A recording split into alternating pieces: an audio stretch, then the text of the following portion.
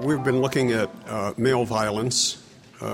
Not all species have male violence necessarily on an ascendant basis, as we've heard with lions. Another theme, I think, that in spite of the focus, which is on violence, is that conflict and cooperation seem to be co-evolved in humans. We not only are good at fighting, and of course we have several kinds of fighting, highly reactive and sometimes coolly planned, but we also have means of cooperation not only within groups, but within large regions, as Polly Wiesner told us about. So we're, in fact, a bit like the chimpanzees, who are true experts at conflict resolution as well as at conflict, and it seems to be true of humans as well, whether there's a phylogenetic connection there or whether it's something that happened in parallel, I couldn't tell you. One thing about male violence is that it seems to breed more male violence. That is, chimpanzees retaliate as individuals if they get treated badly. Humans do this as groups. Chimpanzees don't seem to have a group sense of revenge or violence. And feuding is very widespread among humans. And it's intensified by culturally promoted grief over loss of loved ones. So with us, the revenge theme complicates the basic pattern of killing by intensifying the feelings that are involved.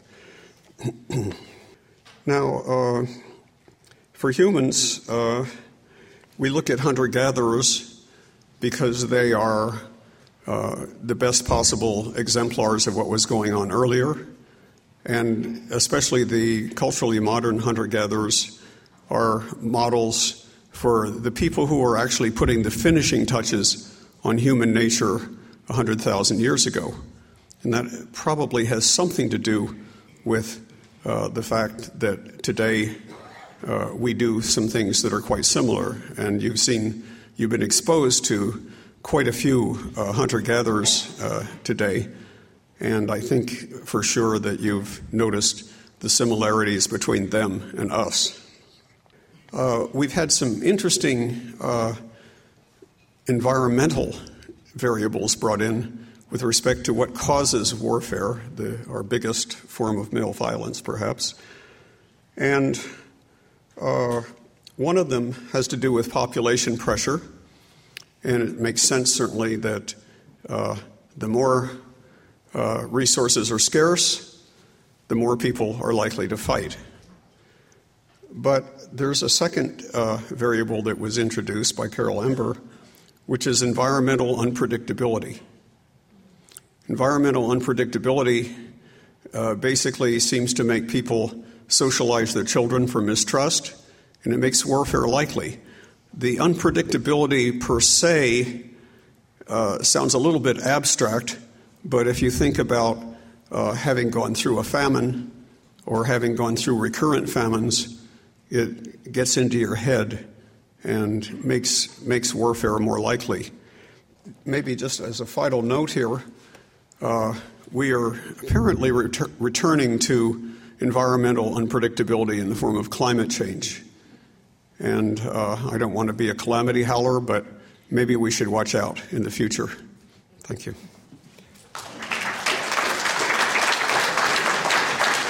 I'm signaling to Chris to stay here because we've now got some questions, a Q&A time, and so if we start with him, then we can let him sit down after that. So here's a question,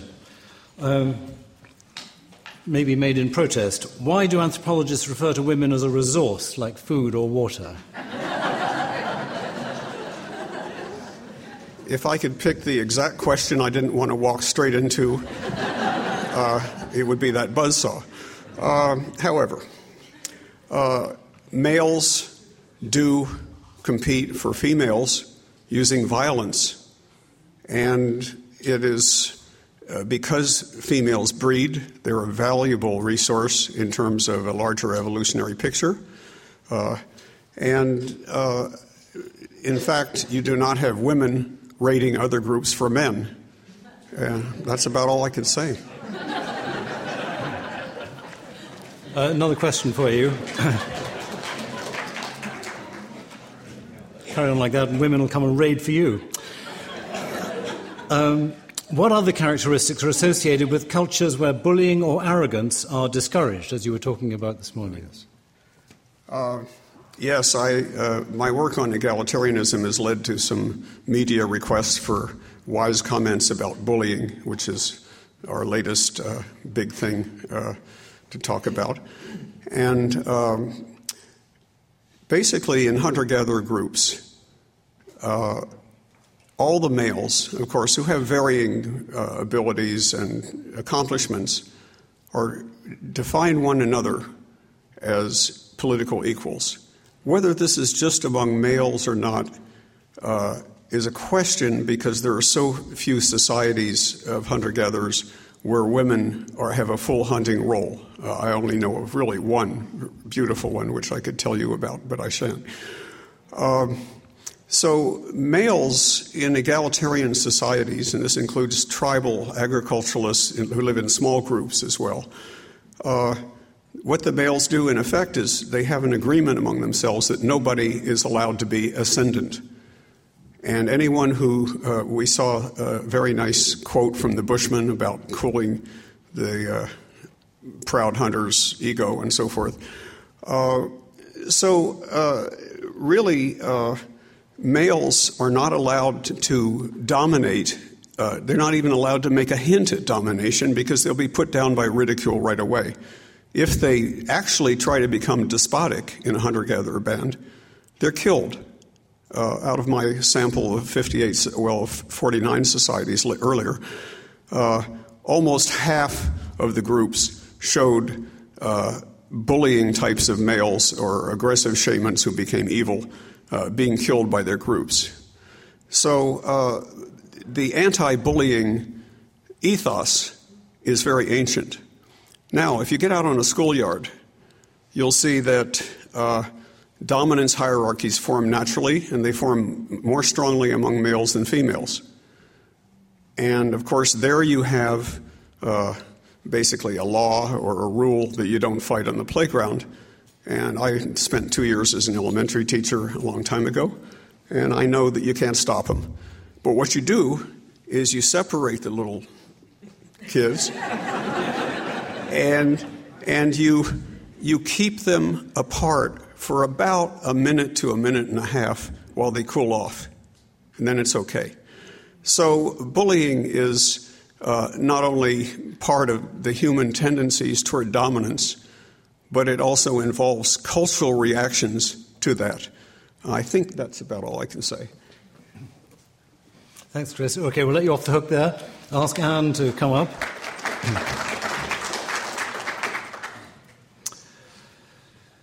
So, male violence is so obvious, and we've focused on males. We've got various questions about females, but here is females as a victim.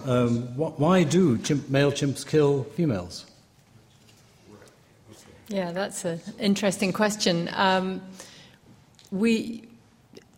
think when they kill females in another group, the effect is to make more space. So they're removing competitors. It does seem, it's been very surprising to people that males do sometimes kill females. Sometimes they're older. What we know is that females don't generally move into another group once they've settled. And so those females can't be mates of the males from another community. Except in the Mahali case? Okay. I guess what I'm thinking, Richard's referring to the fact that in one group in Tanzania, all of the males were killed, and then the males the females of that group did move into the new group. But when you're just picking off individuals like Richard was talking about, I think you're just weakening the group next door and allowing the community to expand its range. Okay, great. So then what kind of violence do you see by females? Yeah, actually, females are pretty nasty to each other in chimps, and as I said, females generally move into another group before they start breeding, so those females are not generally relatives in the group. And when a new female comes in, the resident females are quite aggressive to them, and sometimes they'll gang up. And we've seen females be evicted or not able to join a group because of aggression by other females. And then we also see females occasionally killing each other's infants, and that's been kind of surprising and shocking to people. But it does seem to be, at Gombe, several different females have been seen to do that now. And they seem to be females killing infants of females who share a core area with them and maybe competitors later on. So, yeah, female chimps can be really quite nasty to each other. Thanks. And then there's a question about lions. Are there any behavioural characteristics in the male lions when they kill cubs that would distinguish that kind of killing from predation? For instance, are the cubs ever eaten?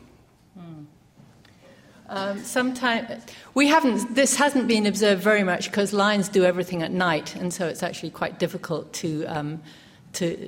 we haven't seen very many instances of males killing cubs, but there are some, and there are some on film. And in that case, the male killed 3 cubs, and he partially ate one, but it was very a sort of clinical behaviour. I mean, he came upon the cubs, he just picked one of them up by the head and shook it and bit into its head, and it was dead. And then he went on to the next cub. So it was really as though it was directed towards killing cubs rather than eating them. Do you want to answer this question? Please discuss corporal punishment in animal societies in relationship to aggression. No, thanks.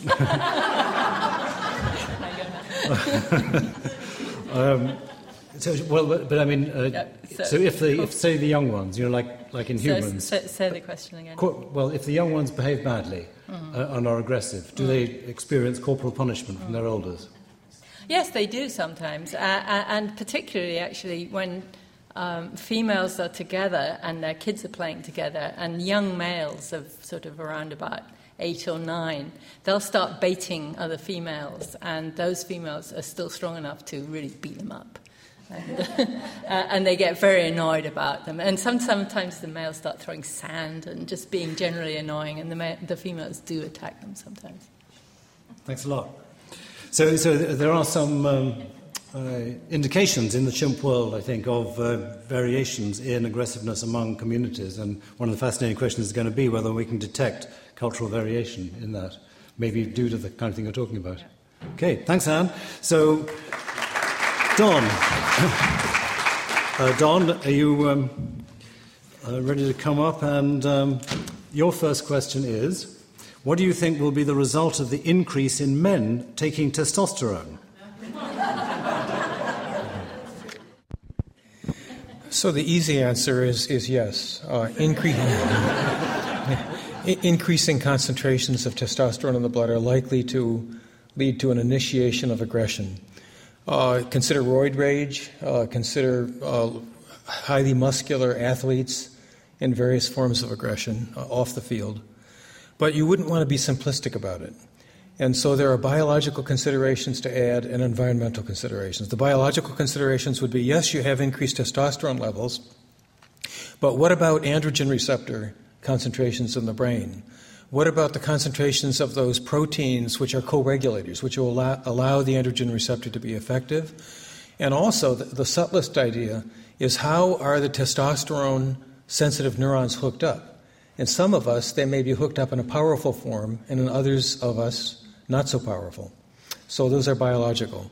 On the environmental side, there are multiple opportunities for positive feedback phenomena. That same professor and psychiatrist, James Gilligan, whom I quoted, said, prison makes violent men more violent. And in terms of environmental factors, Professor Ember's talk and Professor Wiesner's talk gave multiple examples. Don't go away. Just a quick follow-up. Why is it you don't get negative feedback loop with testosterone? You would think it would start closing down endogenous testosterone production. If you're producing your own testosterone, there are negative feedback loops. Testosterone turns off the synthesis of gonadotropin-releasing hormone, which turns off the anterior pituitary, which turns off the testis. But you can overwhelm that pharmacologically. By sufficiently high doses. Especially high doses. Yeah. Okay, so now women again. How about female aggression and testosterone? And the question I was thinking about is in relationship to the hormonal cycle, but testosterone is at much lower levels in women, but nevertheless it's there. So what relationship to aggression? I think completely independent of testosterone, we give women plenty of reasons to be aggressive.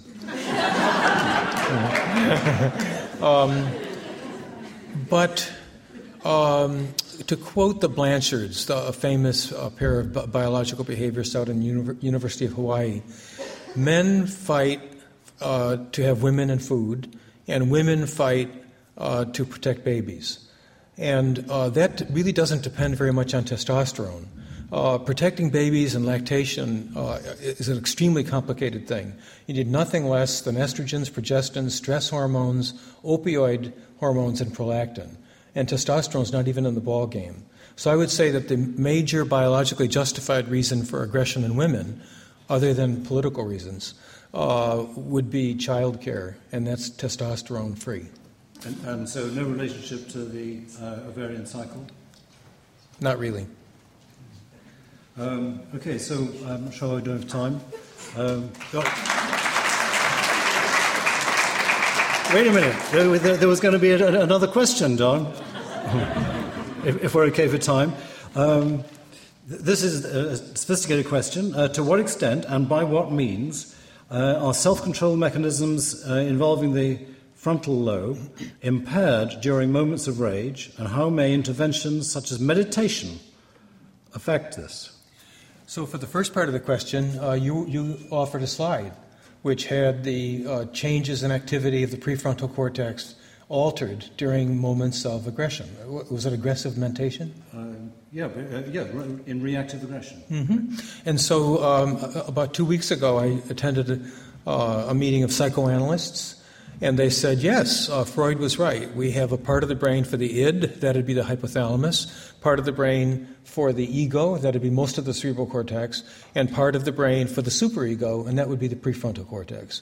And as a person who does this for a living, I have to say that summary is not so bad.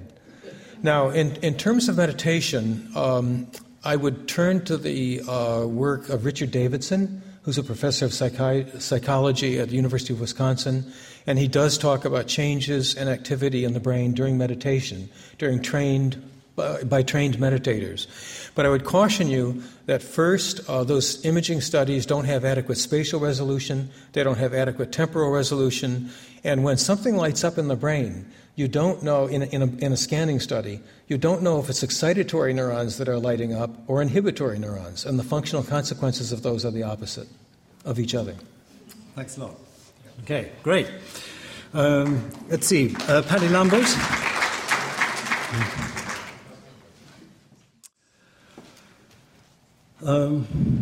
So given that skeletons don't show flesh wounds, how can we calculate an actual death rate of violence from archaeological material? I've done some work, and George Milner as well has done some work. He actually looked at a couple of studies of bow and arrow violence among, I think, the Inga, and he also used the Bill study that I was talking about and looked at how many projectiles actually hit bone for those that are shot into a body, and it's about 25 to 30%. So I guess in some way you could extrapolate from the ones that you see in bone to how many might actually have affected people. How many of those would have been lethal is hard to say. As I mentioned, we have a bias towards those that are lethal in a death assemblage. We can tell which ones are healed and which ones aren't. In the remains that I've looked at least about 70% are unhealed and were a cause of death. So we can't figure it exactly, but that's the way we do things. We do the disease the same way. TB affects a certain amount of people in the bones, and from that you can, to some extent, extrapolate how many people might have been affected with TB from that. Thank you. This is a tough one for chimpanzees, of course, because I think it would be quite unusual for any of the chimps that are killed in the intergroup killings to be recognizable from their bones. There are studies of trauma in chimpanzees. I know we've talked about possibly doing. Yeah, that's true. But the trauma that I'm familiar with is within group aggression, where you find that males have got more depressions, canine depressions on the front of the face, and females on the back, representing the fact that males are chasing females but confronting males. But the actual deaths, occasionally there might be a broken bone, but pretty tricky. So here's a difficult one. So you talked about, like Carol Amber, the relationship between population density and resource shortages. Does this mean that you are pessimistic about the human future?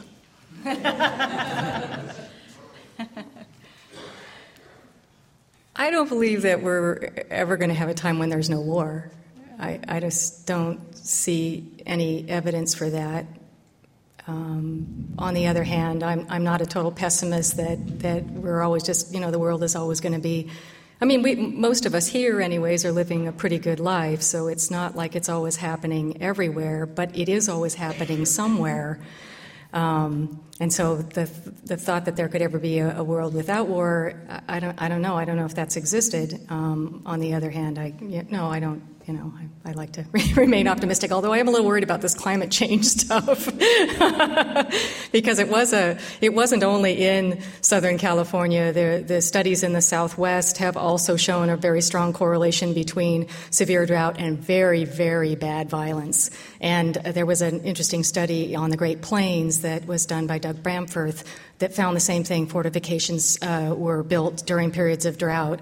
And so that doesn't bode well for a time of climate change, but maybe we have other mechanisms now that could help with that. Thanks a lot, Patty Lambert. And Kim. Okay.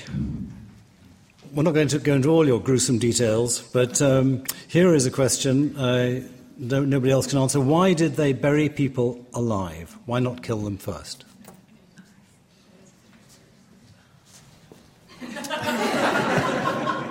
Why? Well, a short but not very satisfying answer is because that was their belief system. But, I should mention that most of the people who were buried alive were unconscious before the dirt was actually put on them. So it's not like they were yelling and screaming and trying to climb out. But there's an issue of why the Ache had such a strong belief system that adults, and particularly adult men who died or were killed, should not go to the grave unaccompanied. And we could get into some complex social philosophy about why they felt that it was really important for these people to have somebody accompanying them in whatever their view of the afterlife is. This led to very high levels of sacrificial victims after death.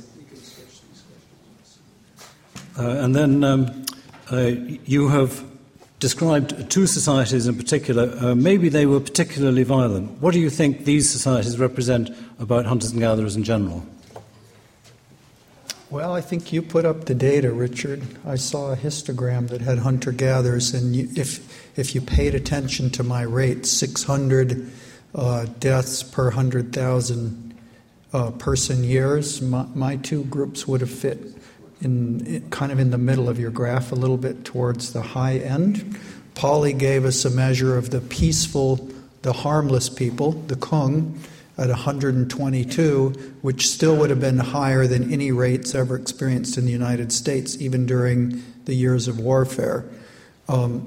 There are ranges of violence in hunter-gatherers. Maybe slightly more than a tenfold range, but across that entire range, you're still above the range of the United States in the 20th century, even at the lowest levels. However, I do think it's really important that we develop some theory, particularly with intertribal warfare. One of the most fascinating things, and other people brought this up today, is that while I started out my talk with spectacular examples of kill on sight against other tribes, we also know there are places in the world ethnographically described where tribes with different cultures and different languages have peaceful trading relationships and exchange mates. And we don't have really good theory for under what conditions your relationship with your neighbors will be kill on sight, and under what conditions will it be let's go trade with them.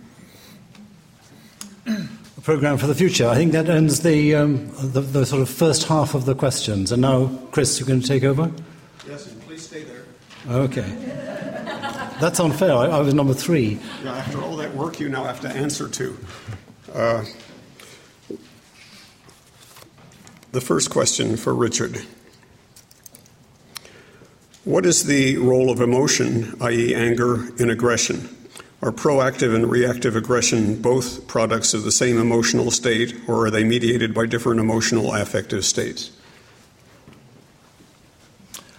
I hasten to say that I am not an expert in these areas, even though I was talking about it, and I would like to make the excuse that if we're going to get different disciplines talking to each other, then you have to accept that not everyone is an expert. But from my reading of the literature, absolutely, the emotions are very similar. The same dopaminergic networks, or very similar, may be involved in promoting the motivation, the anger, that underlies both proactive and reactive aggression. There's a really nice discussion of this by Adrian Rain in a book published within the last year called The Anatomy of Violence. So the emotions may be the same, it's what happens to them as a consequence of the different mechanisms that's important. Here's another question which is a bit more empirical.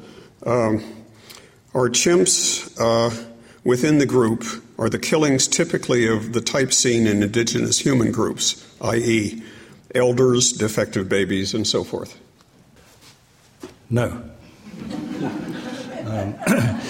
Okay, so let's see. I think it's quite difficult to talk about the typical killings within the groups, except in as much as the highest frequency of deaths within groups is of babies, and there it is still mysterious as to why the babies are killed within groups. It does not fit the standard sexual selection theory very easily, which is that the killers would be hastening the return to reproductive availability of the female whose infant is killed. It's conceivable that that is applying. So it's a little bit mysterious as to why the infants are killed. And then of the remainder, I suppose the next category is adult males, adult or adolescent males. And some of those are high-ranking males. There are also some low-ranking males. There are ex-alpha males. And that's out of a total sample of less than 10. I can't remember what it is, 6 or 7. So there's a lot of variation, and we don't understand it. The inter-group context is understood much better than the intra-group. This is for Robert Kelly. If you could come up, please. And the question is, have anthropologists studied modern primitives, that is, infants and toddlers, preschoolers aged 9 months to 3 years, for expressions of stranger discrimination and aggressive behaviors across cultures? That's perhaps a little bit out of your bailiwick. And I wonder if perhaps we could invite Carol up to also chime in on this one. Let me state that this is a profound question. I don't know about discrimination of stranger behaviors, but I do know something about study of aggression in children on behavior observations. Some of that was done in the Six Culture Study, which is a comparative behavior observational study of different societies. And the one thing that is pretty clear is there is male baby infants and toddlers. There is no observable difference in aggression till about age of 3. But I don't know actually of any discrimination studies done across cultures in terms of reacting to whom and why. So I really can't answer that question either. Do you? I have no idea what I'm talking about here, but I'm a university professor, so that means I'll act as if I know what I'm talking about.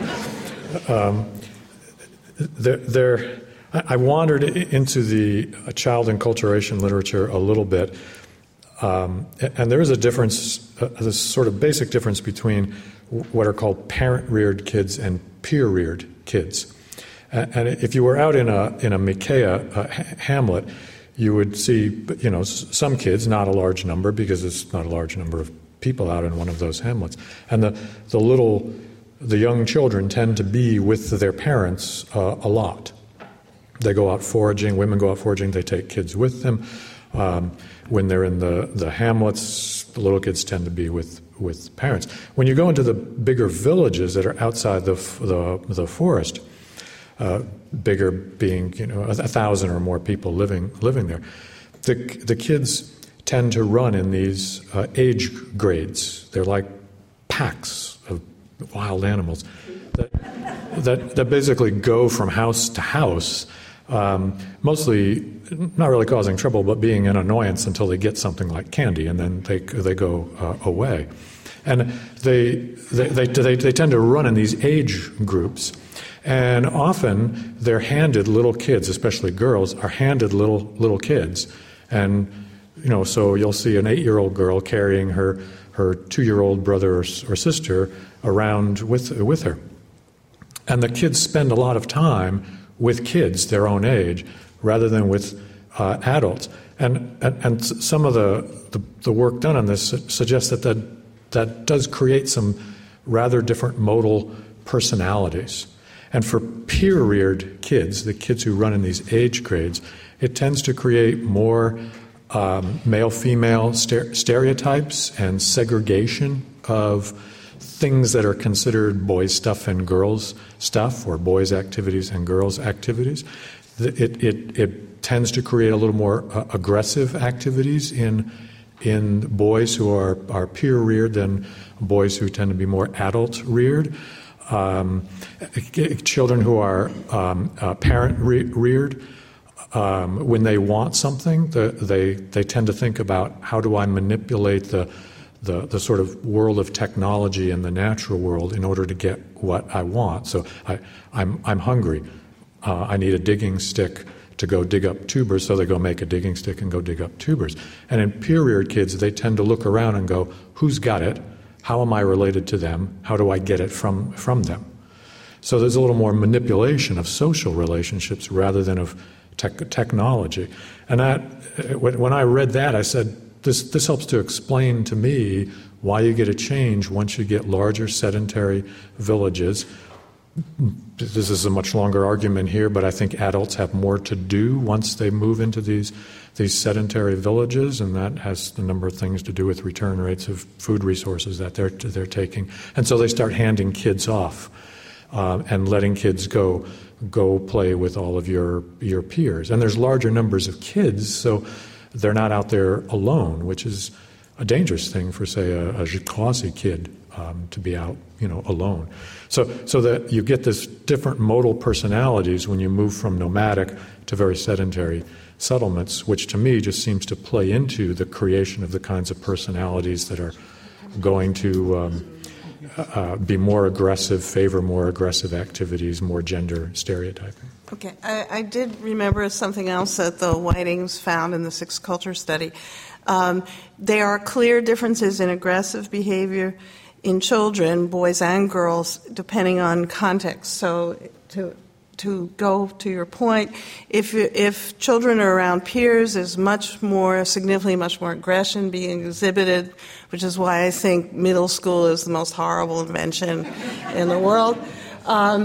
If any kid around an adult, aggression goes down, as well as around infants. And in my own study in Kenya, looking at boys who are doing girls' work, I specifically looked at babysitting. And boys who babysat, the more they babysat, the less aggression they exhibited. So I just want to add that. Thank you. Did you want I can just add a little bit of an anecdote to that. I spent a couple of years studying tribal Serbs in the mountains of Montenegro. And one of their means of socialization for aggression was singing heroic epics while playing a very doleful-sounding one-string cello. And those would be in the evening in the winter when there wasn't much work to be done. And the entire household, or a number of households, would meet, and then there would be epic singers singing these tales of basically how many Turkish heads could be cut off in a raid, or how many women could be abducted. And I watched the children very carefully because I was interested to see what the socialization impact was. And these 3 years is what was asked here, up to 3 years. I'd say right about at that threshold is where the kids would stay awake and they would fall asleep, but obviously fascinated, totally engrossed in these tales of how to be aggressive, etc.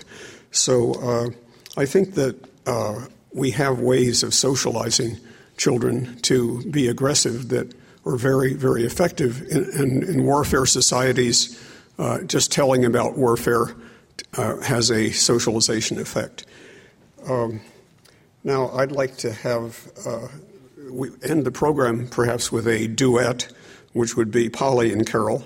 And I have a question for them, if Polly could come up. And here is the question. Are there any societies where women are aggressive at all? For example, American women's prisons. I leave you with this question. You might know more about it than we do. I've never been in a women's prison.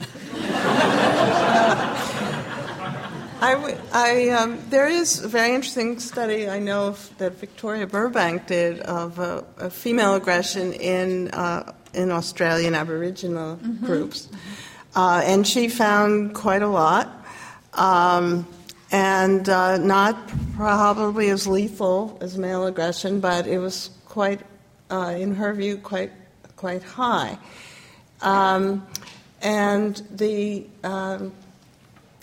I don't know if you have another example. I would say there's quite a bit of murder of second wives or competitors. So women are quite aggressive, not only when people threaten their children, but also when they threaten their bond with a male. And so in Enga, quite often one wife will kill another wife. So that would be an example of female aggression. But I need to say that, there's no such thing as a society that doesn't have female aggression. Yeah. Males, when we talk about males being more aggressive than females, there's aggression by everybody some of the time in some of the places. It's just a question of statistical difference in proportion. Just like males are typically taller than females, that doesn't mean there aren't some women who are taller than men. Yeah, I would say one thing I've really noticed among the Bushmen, males, to avoid conflict, will often put the task of bitching onto females. So if there's something they don't like, I looked at I did a study of gossip, and really nasty gossip, and most of the time the men would back away from it, even though it was their problem, and they'd get their wives to go for it. Because men, if they, criticize other men, risk fighting. Well, if they do it through the women, all the men say, those are just women bitching. But everybody hears it, and everyone's aware of the problem. Your experience.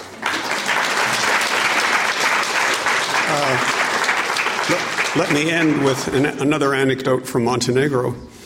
In Montenegro, these people believe deeply in vengeance. We've seen quite a bit about the Middle Eastern vengeance pattern in general, and they're part of it. And normally it's the male who takes vengeance for the death of a kinsman. However, there's a sub-rule that says that although women are exempt from the feud, they're never killed in feuds, if there is no male who is either courageous enough or present to take vengeance if, let's say, her husband or son is killed, the woman can actually take vengeance by stepping into the male role. My favorite example is a woman whose husband killed somebody, got a short prison sentence, and got out of prison, and she walked up to him in the public park in Titograd, Montenegro, and basically said, "Thou hast killed my husband, I now take thine life, Blowie." So it is possible that we could argue forever about women and men and their basic dispositions to kill, but there are cultural ways in which women can be channeled into a male role in order to do that. Let me finally say thank you very much.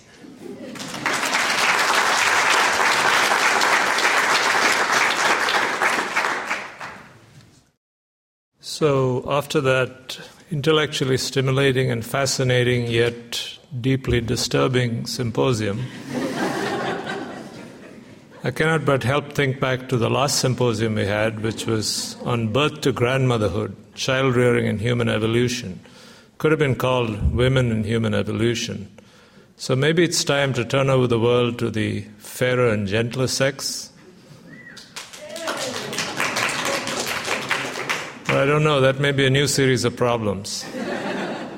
But seriously, the fantastic thing about humans is we can modify our genes with culture.